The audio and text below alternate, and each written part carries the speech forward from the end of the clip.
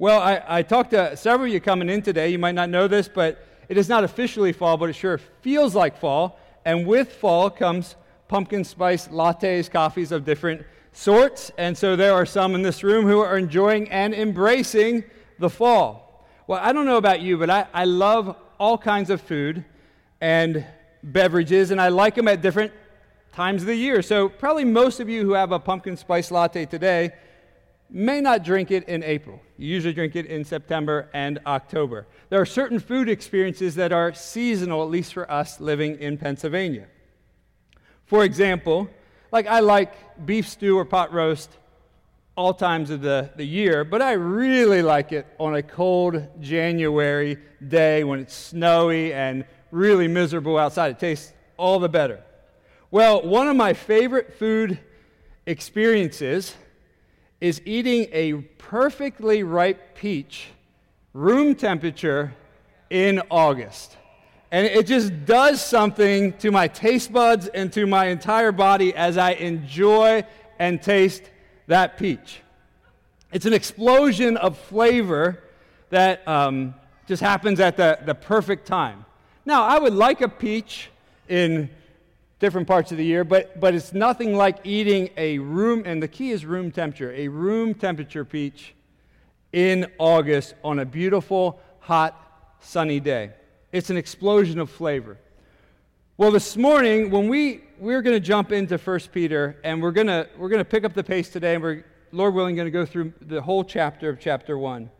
But the first 6 verses are really this explosion of spiritual goodness, this explosion of these grand truths that if we get our minds around as Christians, they should so blow you away and encourage you and transform you. Now, you can't tell by looking at your English Bible that verses 3 through 9 are just one big, giant run-on sentence. So in your Bible, it has periods and capital letters that start new thoughts. But in the original language, in Greek, this was one giant sentence that the Apostle Peter wrote under the inspiration of the Spirit with one primary aim, which was to encourage Christians that were scattered in what is modern-day Turkey. And they were under the threat of suffering and persecution and being ostracized for their Christian faith.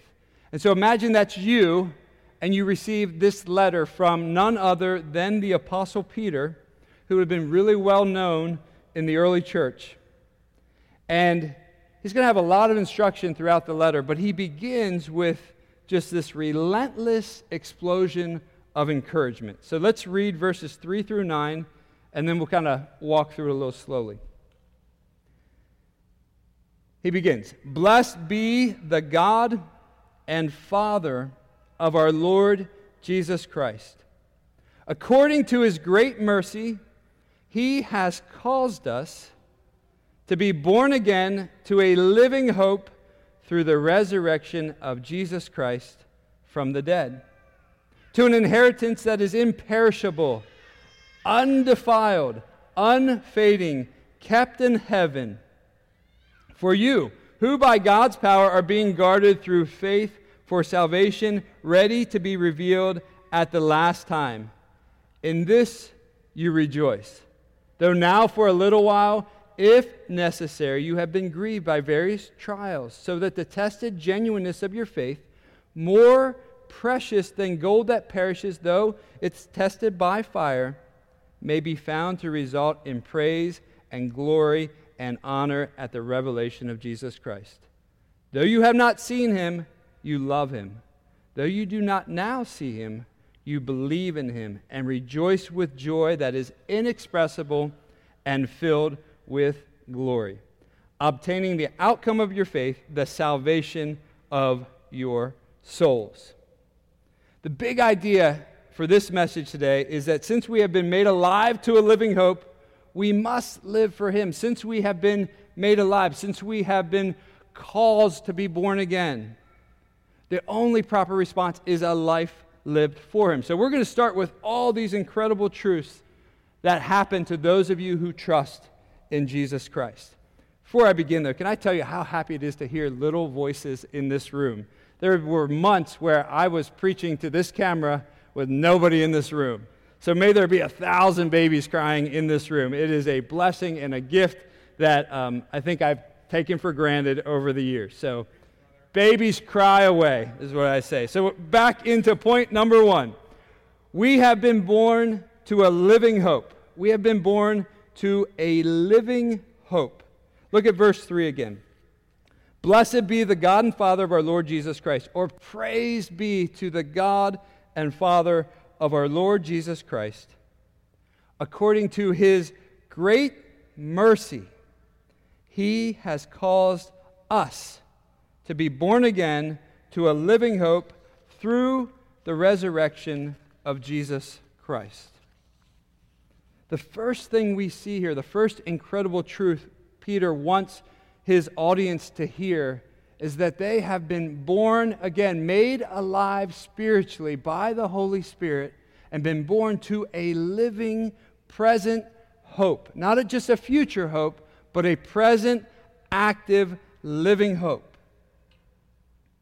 The Apostle Paul said it this way, "But God, being rich in mercy, because of the great love with which he loved us, even when you were dead in our trespasses, he made us alive together with Christ. By grace you have been saved." In other words, when you were flatlined spiritually, when there was no life in you, spiritually speaking, God, the God of heaven and earth, the God of mercy, caused you to be born again. He gave you spiritual life. And then your spiritual life began to beat and grow strong. That is a gift of undeserved mercy from him. One of the consequences, positive consequences of being born again, is that you were made new. Listen to 2 Corinthians 5:17. Therefore, if anyone is in Christ, if anyone, no matter who you are, no matter what you have done in the past, if anyone is in Christ, he is a new creation. You are a new creation. The old has passed away. Behold, the new has come. You are an entirely new creation, being transformed from the inside out. See, remember, the Apostle Peter, he's writing to a primarily Gentile audience. And we know from just studying the culture of the time that many of these Gentile, now Christians, they did a lot of bad things. And they were enslaved to all kinds of passions and desires. And now as suffering and persecution and hardship is upon them, they may have been tempted to go back to their sinful pursuits of their past. And Peter wants them to be reminded, no, you have been made alive. You've been born again to a living hope. So if you're a Christian, here's what it means for you. You have 2 birthdays. You have the day that you were born on your birth certificate. So my birth certificate says August 21st, 1976. That's the day I was born. Then if you have trusted in Christ, if you've turned from your sins and put your faith in Jesus, you have a second birthday. Some of us in this room know that exact date, and some are more like me. I was born again in January 1996, sometime in the middle of the month. I'm not sure exactly when, but it happened and it was powerful. And God's Spirit came inside of me and made me alive. He made me new. Now, if you are new to trusting in Jesus, if you've recently turned from your sins and trusted in Him, you might be thinking, you look in the mirror, it's the same you. Inside it, times feels like a new you, and at times feels like an old you, and it can be confusing. Well, rather than looking inside over and over and over again, look outside. Look to Jesus Christ. Look to what He has done. Have you turned and forsaken your former ways and trusted in Jesus Christ for salvation? See, we have been born again to a living hope. And when you have been born again, made alive to a living hope, there is new power and new life in you to obey the King of Kings. The Apostle Paul says it this way in Romans 6. We were buried, therefore, with baptism into his death, in order that just as Christ was raised from the dead by the glory of the Father, we too may walk in newness of life. So your spiritual union with Christ, the moment you trusted in him, you were united with Christ. The old you died, and by God's Spirit, the new you was made alive. And with the new you, there is now power to walk in newness of life. It is a supernatural power to say no to your old passions and desires. You don't have to give in to them any longer. Now you might be thinking, but they feel so real and they feel so strong, your sinful passions and desires. And you might think at times, I know I've trusted in Jesus. I know I've turned from my sins. But boy, is there a war within me that feels like it is stronger than God's Spirit in you. What do you do? Well, let me help you with an illustration. When I was in high school and college, when I was home from college, I worked at a grocery store called Festival Foods. And I started that job when I was 15 years old. And when I was 15, I was snarky, smart aleck, terrible employee, all those things, but I got a job. And so we had a boss, and if you work in retail at all, they say never tell people to go to another store. Well, one day a lady came to the store, and she wanted meat from the deli, and I was working the deli, and it was closed, or it was closing. And so I told her that, and she got really mad. And so I broke and did the cardinal sin. I says, you know what, ma'am? Why don't you go to another store? And we'll be happy. You'll be happy. You'll get what you want, and I'll be happy because you won't be bothering me. I didn't say that part, but I was thinking it. Well, that gets you a sit down with the big manager of the grocery store and gets you an official write-up in your file. Well, over the years, fortunately, I became a better employee and eventually met the Lord at the age of 19 and continued my job and was in good standing. But every time I would see that particular manager for the entire time, it would just make me nervous. It would do something inside of me. It would scare the daylights out of me. He was a man who had authority over me, and he could have rightly fired me on that day. Well, years after, I would continue to go to that grocery store because it was right by where my dad lived, and I'd still see the man. I'd see the manager. And when I'd see him, I'd have the same internal feelings. But then I'd think, this man has no authority over me whatsoever. The feelings are just like they were before. But the truth of the situation is, he no longer has any authority over me. That's the same way with your sinful desires and passions. Once you trust in Jesus, they may rage, they may feel strong as all get out. But if you are a new creation, they cannot rule you. Now, if you feed them, they will grow, but if you starve them, they will shrink.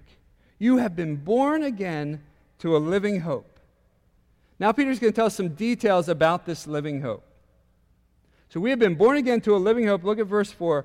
To an inheritance that is imperishable, undefiled, and unfading, kept in heaven for you.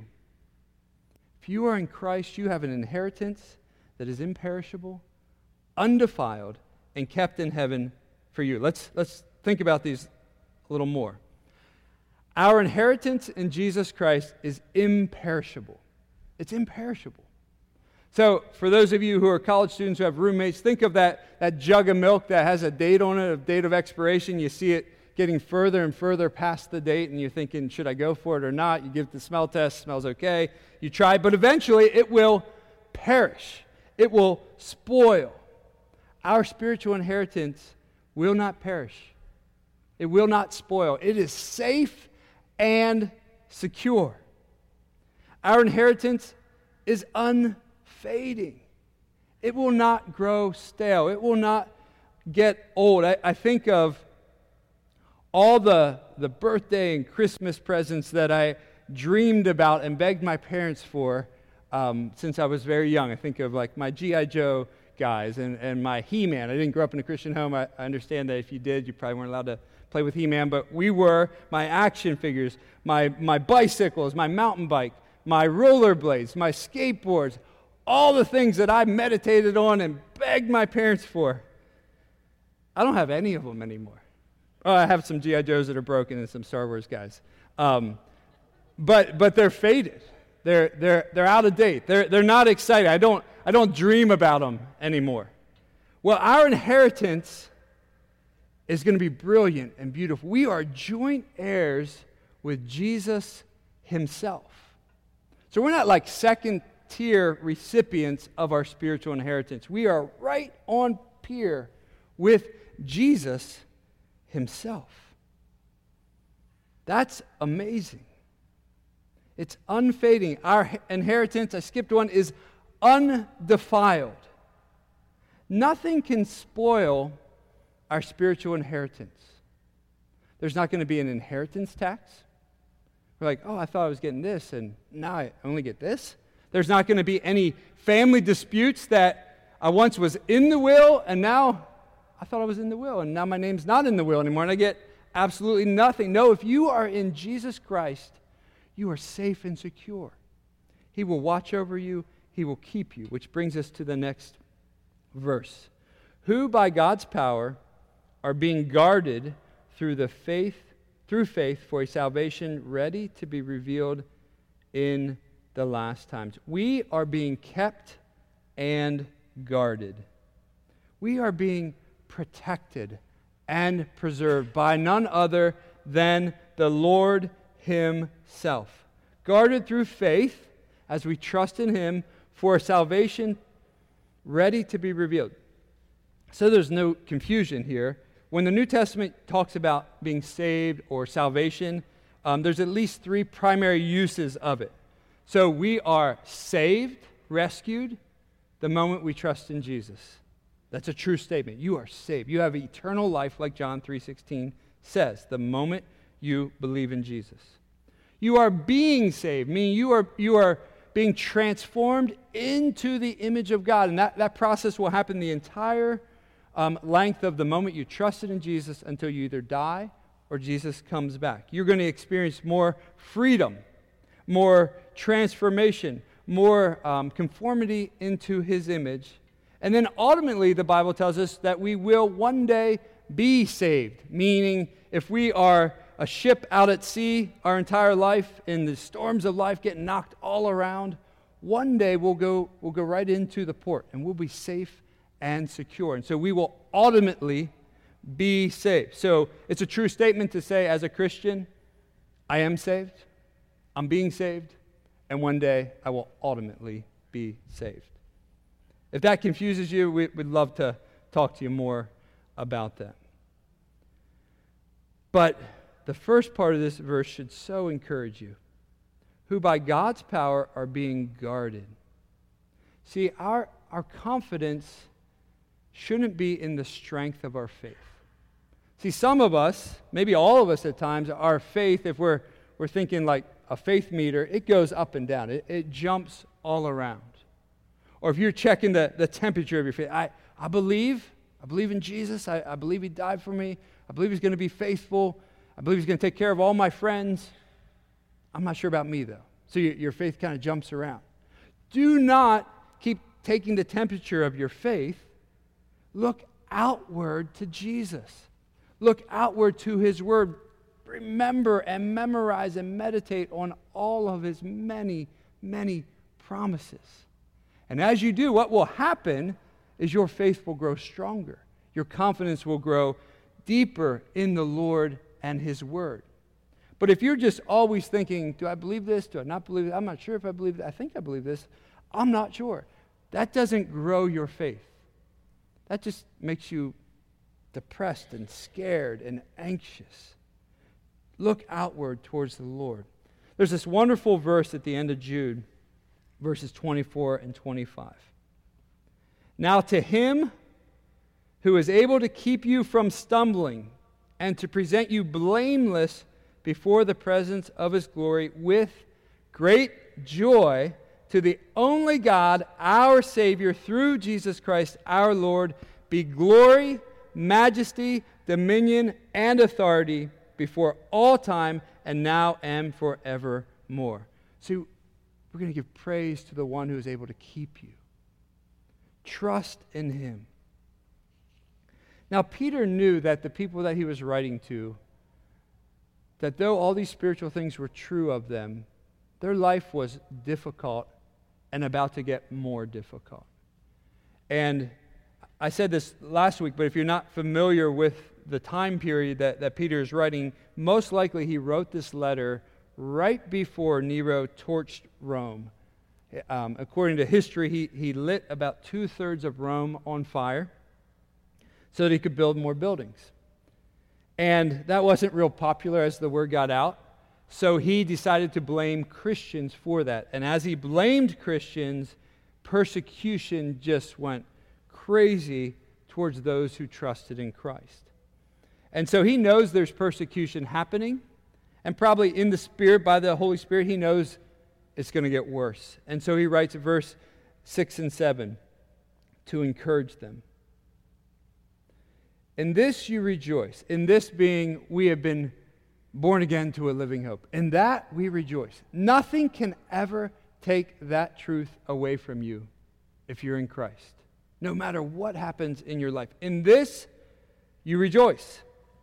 Though now for a little while, if necessary, you have been grieved by various trials, so that the tested genuineness of your faith, more precious than gold that perishes, though it's tested by fire, may be found to result in praise and glory and honor at the revelation of Jesus Christ.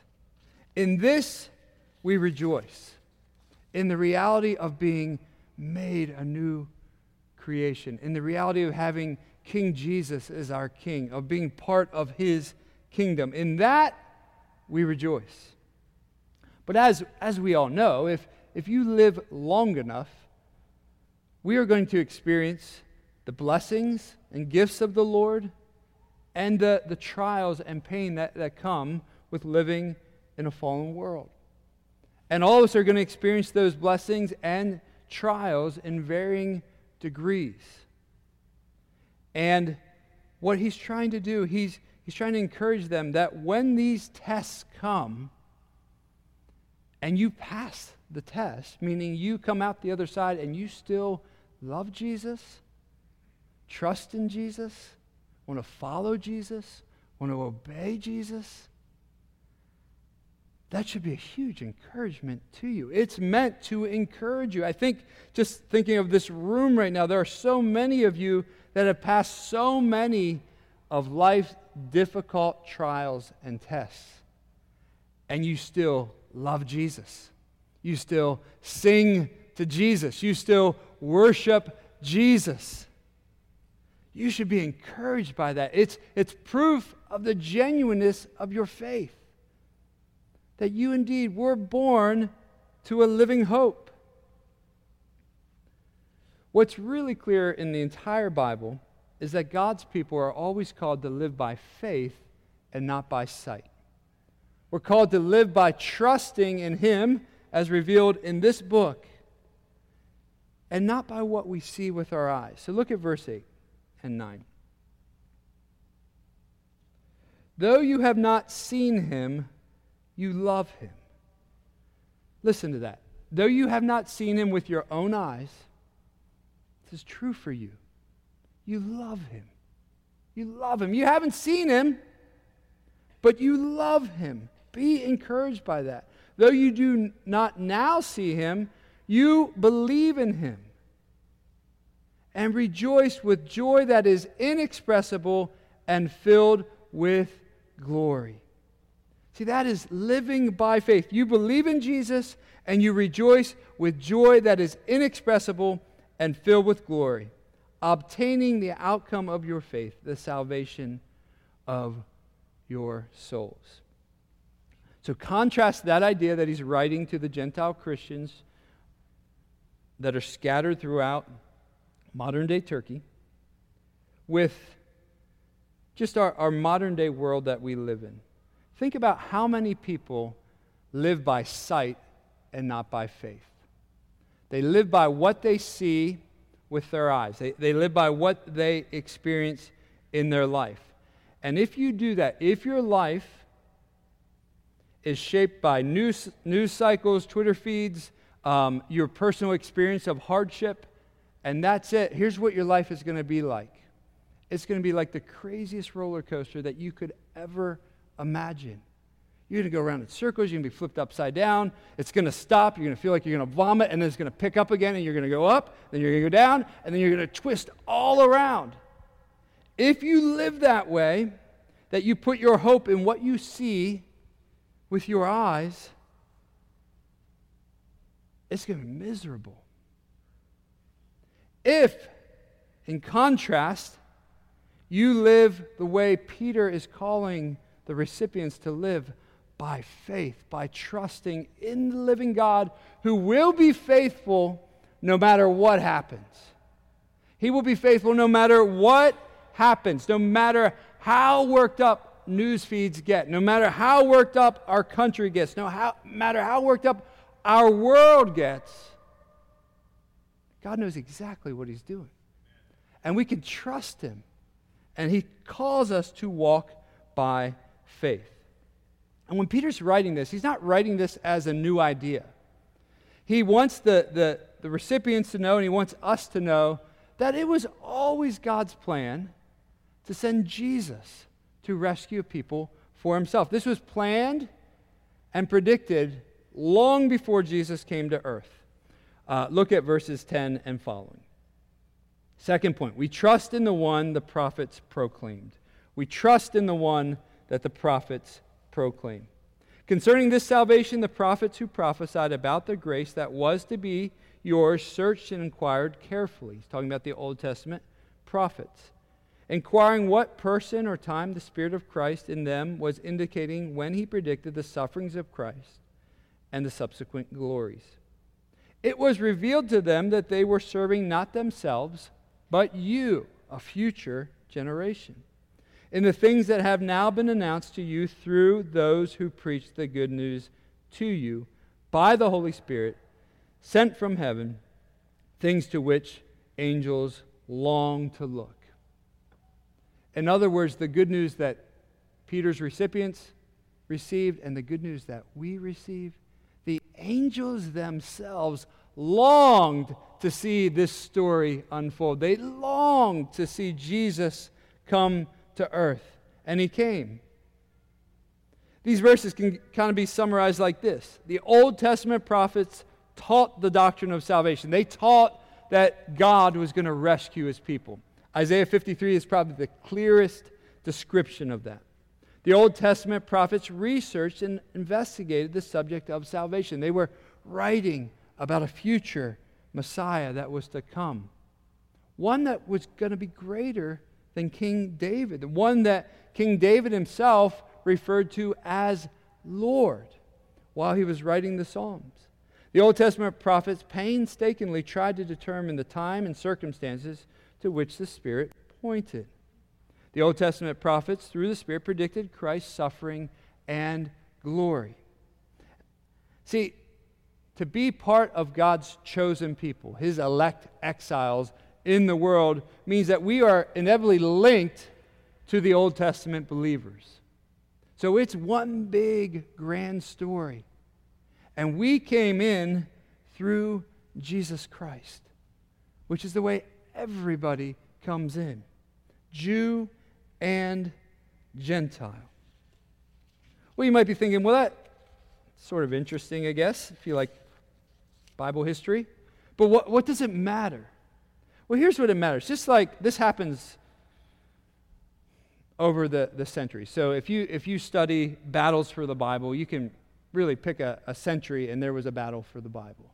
There's big battles for the Bible in the 1800s. There were big battles about the truthfulness of Scripture in the 1900s. We are in another time when this book is being questioned. Is it trustworthy? Is it authoritative? Can we really be confident in all 66 books of the Bible? And the answer is absolutely. Absolutely.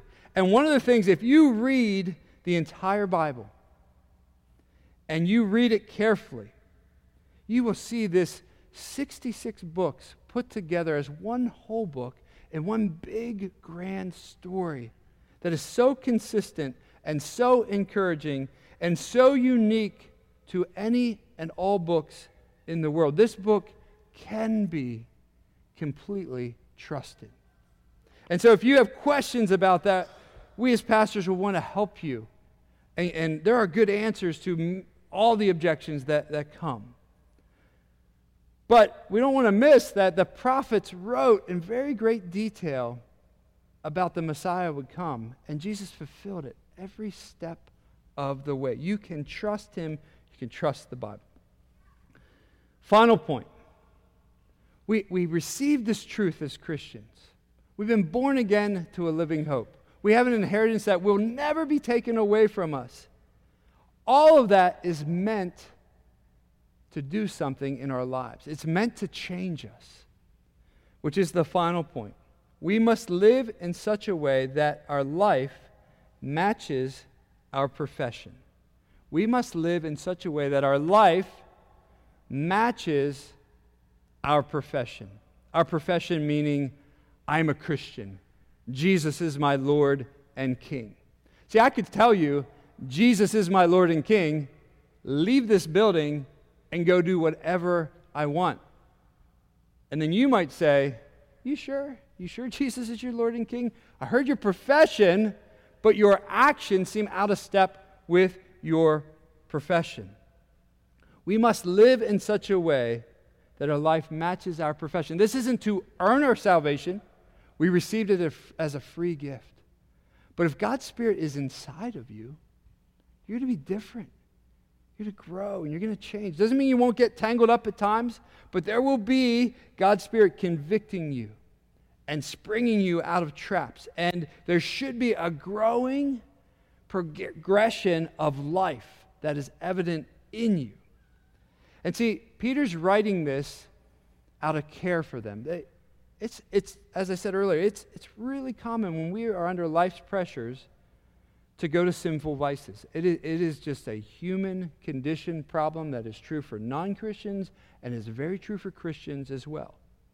So if alcohol was a vice before you met the Lord, it is very common for people to go back and get drunk when pressure comes as Christians.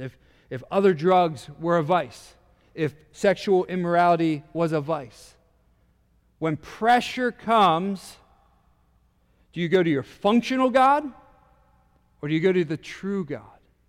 See, Peter knows as a pastor and as an apostle, these are real temptations. He knows as a Christian man, these are real temptations. So he wants to close with reminding them. Look at verse 13. Therefore, preparing your minds for action, be sober-minded, set your hope fully on the grace that will be brought to you at the revelation of Jesus Christ. We must set our hope on future grace. We must have our sight on that final day. We must have our sight on the fact that the King is going to return. And when the King returns, we want to be doing the King's work. We don't want to be in the playground of the King's enemy when he returns. Paul says it this way, do not be conformed to this world, but be transformed by the renewal of your mind, that by testing you may discern what is the will of God, what is good and acceptable and perfect. We must not return to our sinful passions. Must not. Must not. Look at verse 14. As obedient children, do not be conformed to the passions of your former ignorance. Don't go back. Do not go back. Don't go back. Some of you have gone back. What you need to do is you need to come clean with the Lord and with a trusted Christian friend. I've gone back. I'm living on both sides of this fence here. I need help. And you know what Jesus will do? He'll help you. He'll free you. He'll pour His love upon you. Depending on what you've done, he might spank you hard. He might discipline you. If he does discipline you, see it as an expression of his love.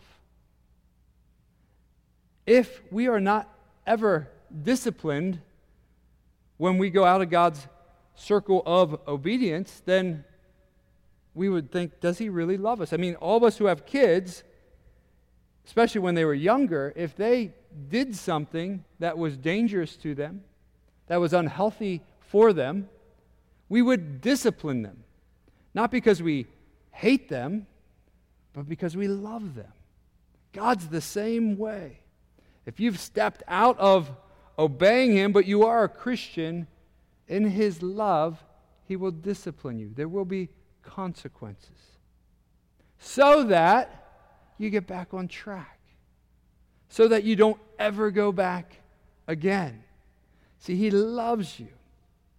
Verse 15 says it this way, but as he who has called you is holy, you also be holy in your conduct. Since it is written, you shall be holy, for I am holy. We must be holy in our conduct, in the way that we live. See, he is holy, we should be holy. And we need his Spirit to help us to do that. And he's going to help you. Some of you may be so discouraged by this battle within, and you feel like, I don't know if I'll ever make it. You will make it. Follow his plan. His plan is when you struggle, bring it out into the light. Confess it. Bring others with you into the struggle. Isolation is one of the greatest tactics of our enemy, Satan, and his minions, demons, is get them isolated. One of my concerns and our concerns pastorally has been with COVID is Christians, and this isn't just true of our church, this is true of all the different pastors I've talked to in this area. Christians just get isolated. And as you get isolated, things start to get twisted in your mind and heart, and things get distorted. And one of the things, the blessings of bringing others into our lives is we can walk in the light. They can remind us of the truths of God's word. They can remind us God's going to help us. He's going to be for us. So we who identify as Christians, that's your profession, must live as God's ransomed and redeemed. Look at verses 17 through 21. So if Christian is what you go by, and I hope that's what you go by, you must live as God's ransomed and redeemed. Verse 17, and if you call on him as Father, who judges impartially according to each one's deeds, conduct yourself with fear throughout your time of exile. It's kind of a word in a way we don't think about, but if you call God Father, in other words, you've trusted in his Son, and he's adopted you as his son or daughter, God is your Father. You're to live in such a way that you fear him, not in a way that he is going to eternally punish you, because he poured out his wrath on Jesus. So that's not going to happen if you're a Christian. But fear in such a way that he is holy and awesome, and he sees all, and he knows all. And as a good father, he wants you to stay on the path of following Jesus, the path of obedience, which is where all the joy will be. The lie of sin is that joy is going to happen if I do this in secret over here. Having done that and seen that play out in other Christians' lives, there's no joy there. There's misery. There's regret. There's shame. There's guilt. All the freedom comes with living before the living God in reverence for him. One of the verses that has helped me to turn away from sin more than any other in the entire Bible, and I memorized this early on, I forget the references in Proverbs, is the eyes of the Lord are everywhere. The eyes of the Lord are everywhere. God sees all and knows all. If we really believe that in the moment, it will have such a healthy, restraining effect on our lives. So, if you call yourself Christian, let's, by the power of the Holy Spirit, live as God's ransomed and redeemed. We have been born to an imperishable hope, a hope that will not disappear. Look at verses 22 and following. Having purified your souls by your obedience to the truth, for a sincere brotherly love, love one another earnestly from a pure heart. Since you have been born again, not of perishable seed, but of imperishable, through the living and abiding Word of God. All flesh, all humans, it's like grass, and all its glory like the flower of grass. The grass withers, the flowers falls, but the word of the Lord remains forever. And this word is the good news that was preached to you. See, the primary mark of a Christian is love. Should be a sincere brotherly or sisterly love, a love for one another out of an earnest, pure heart. If you get your mind around the incredible amount of love that you have been on the receiving end of because of what Jesus has done for you, we should be the most loving, merciful people to others. It should be the mark of our profession of faith. Now, love at times can be tough love. Just like God the Father disciplines those he loves, if you have a Christian friend and you confess something to them, and they, with a loving rebuke, give you a slap in love, that's an expression of love. Don't do that again. They love you. If they say, oh, no big deal, go do it again, that's not love. So love is this devotion and commitment to one another. Lastly, we must live in such a way that our life matches our profession. So that's the big idea of this third point. We have to match. It's not going to be perfect, but there should be a growing reality that if you tell somebody you're a Christian and they say, no way, never saw it, never imagined it, couldn't believe it, that's something's off there. If you tell somebody you're a Christian and they say, oh, I thought you were. I thought you were. I was pretty sure you were. Well, that should be an encouragement. See, we have been born again to a living hope, and consequently, we should live for Him. So let's pray. And before I pray, we have a prayer team that's going to come up right at the end, and we want to pray for you. We want you to experience God's grace and Spirit moving through prayer and through the encouragement of dear men and women who love you. So I would encourage you, if you have any area of your life that you need prayer for, please come up. Young adults, not sure of the weather, so if it's not raining, go outside. If it is raining, enjoy lunch on us in the lobby. Let's pray. Father, thank you for your word. Thank you for your love for us. And thank you that you are changing us and growing us. And Holy Spirit, I pray for anyone in this room who doesn't yet know you. Would you please open their eyes to see how awesome and wonderful and incredibly merciful and loving you are. Give them power to turn from their sins and trust in Jesus as their substitute. Lord, we love you and we ask all this in your name. Amen.